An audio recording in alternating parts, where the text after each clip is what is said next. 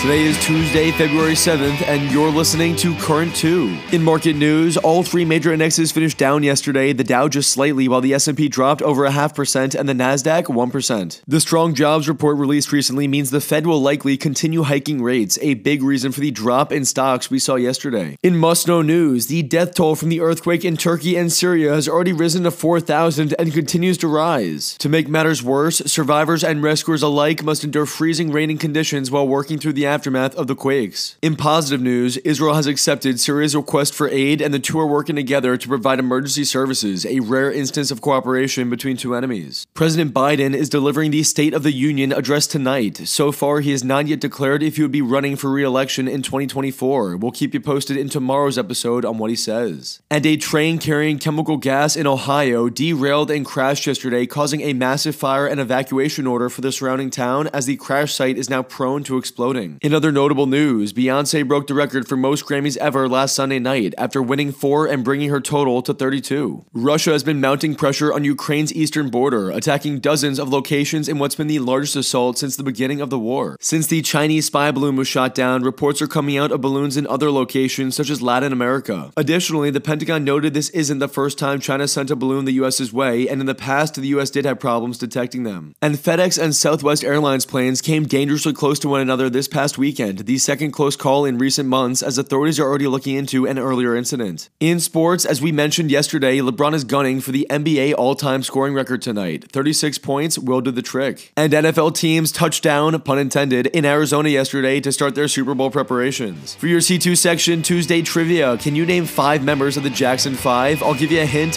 1 is named Michael. Have a great Tuesday, and thank you for listening to Current 2, the easy way to stay informed.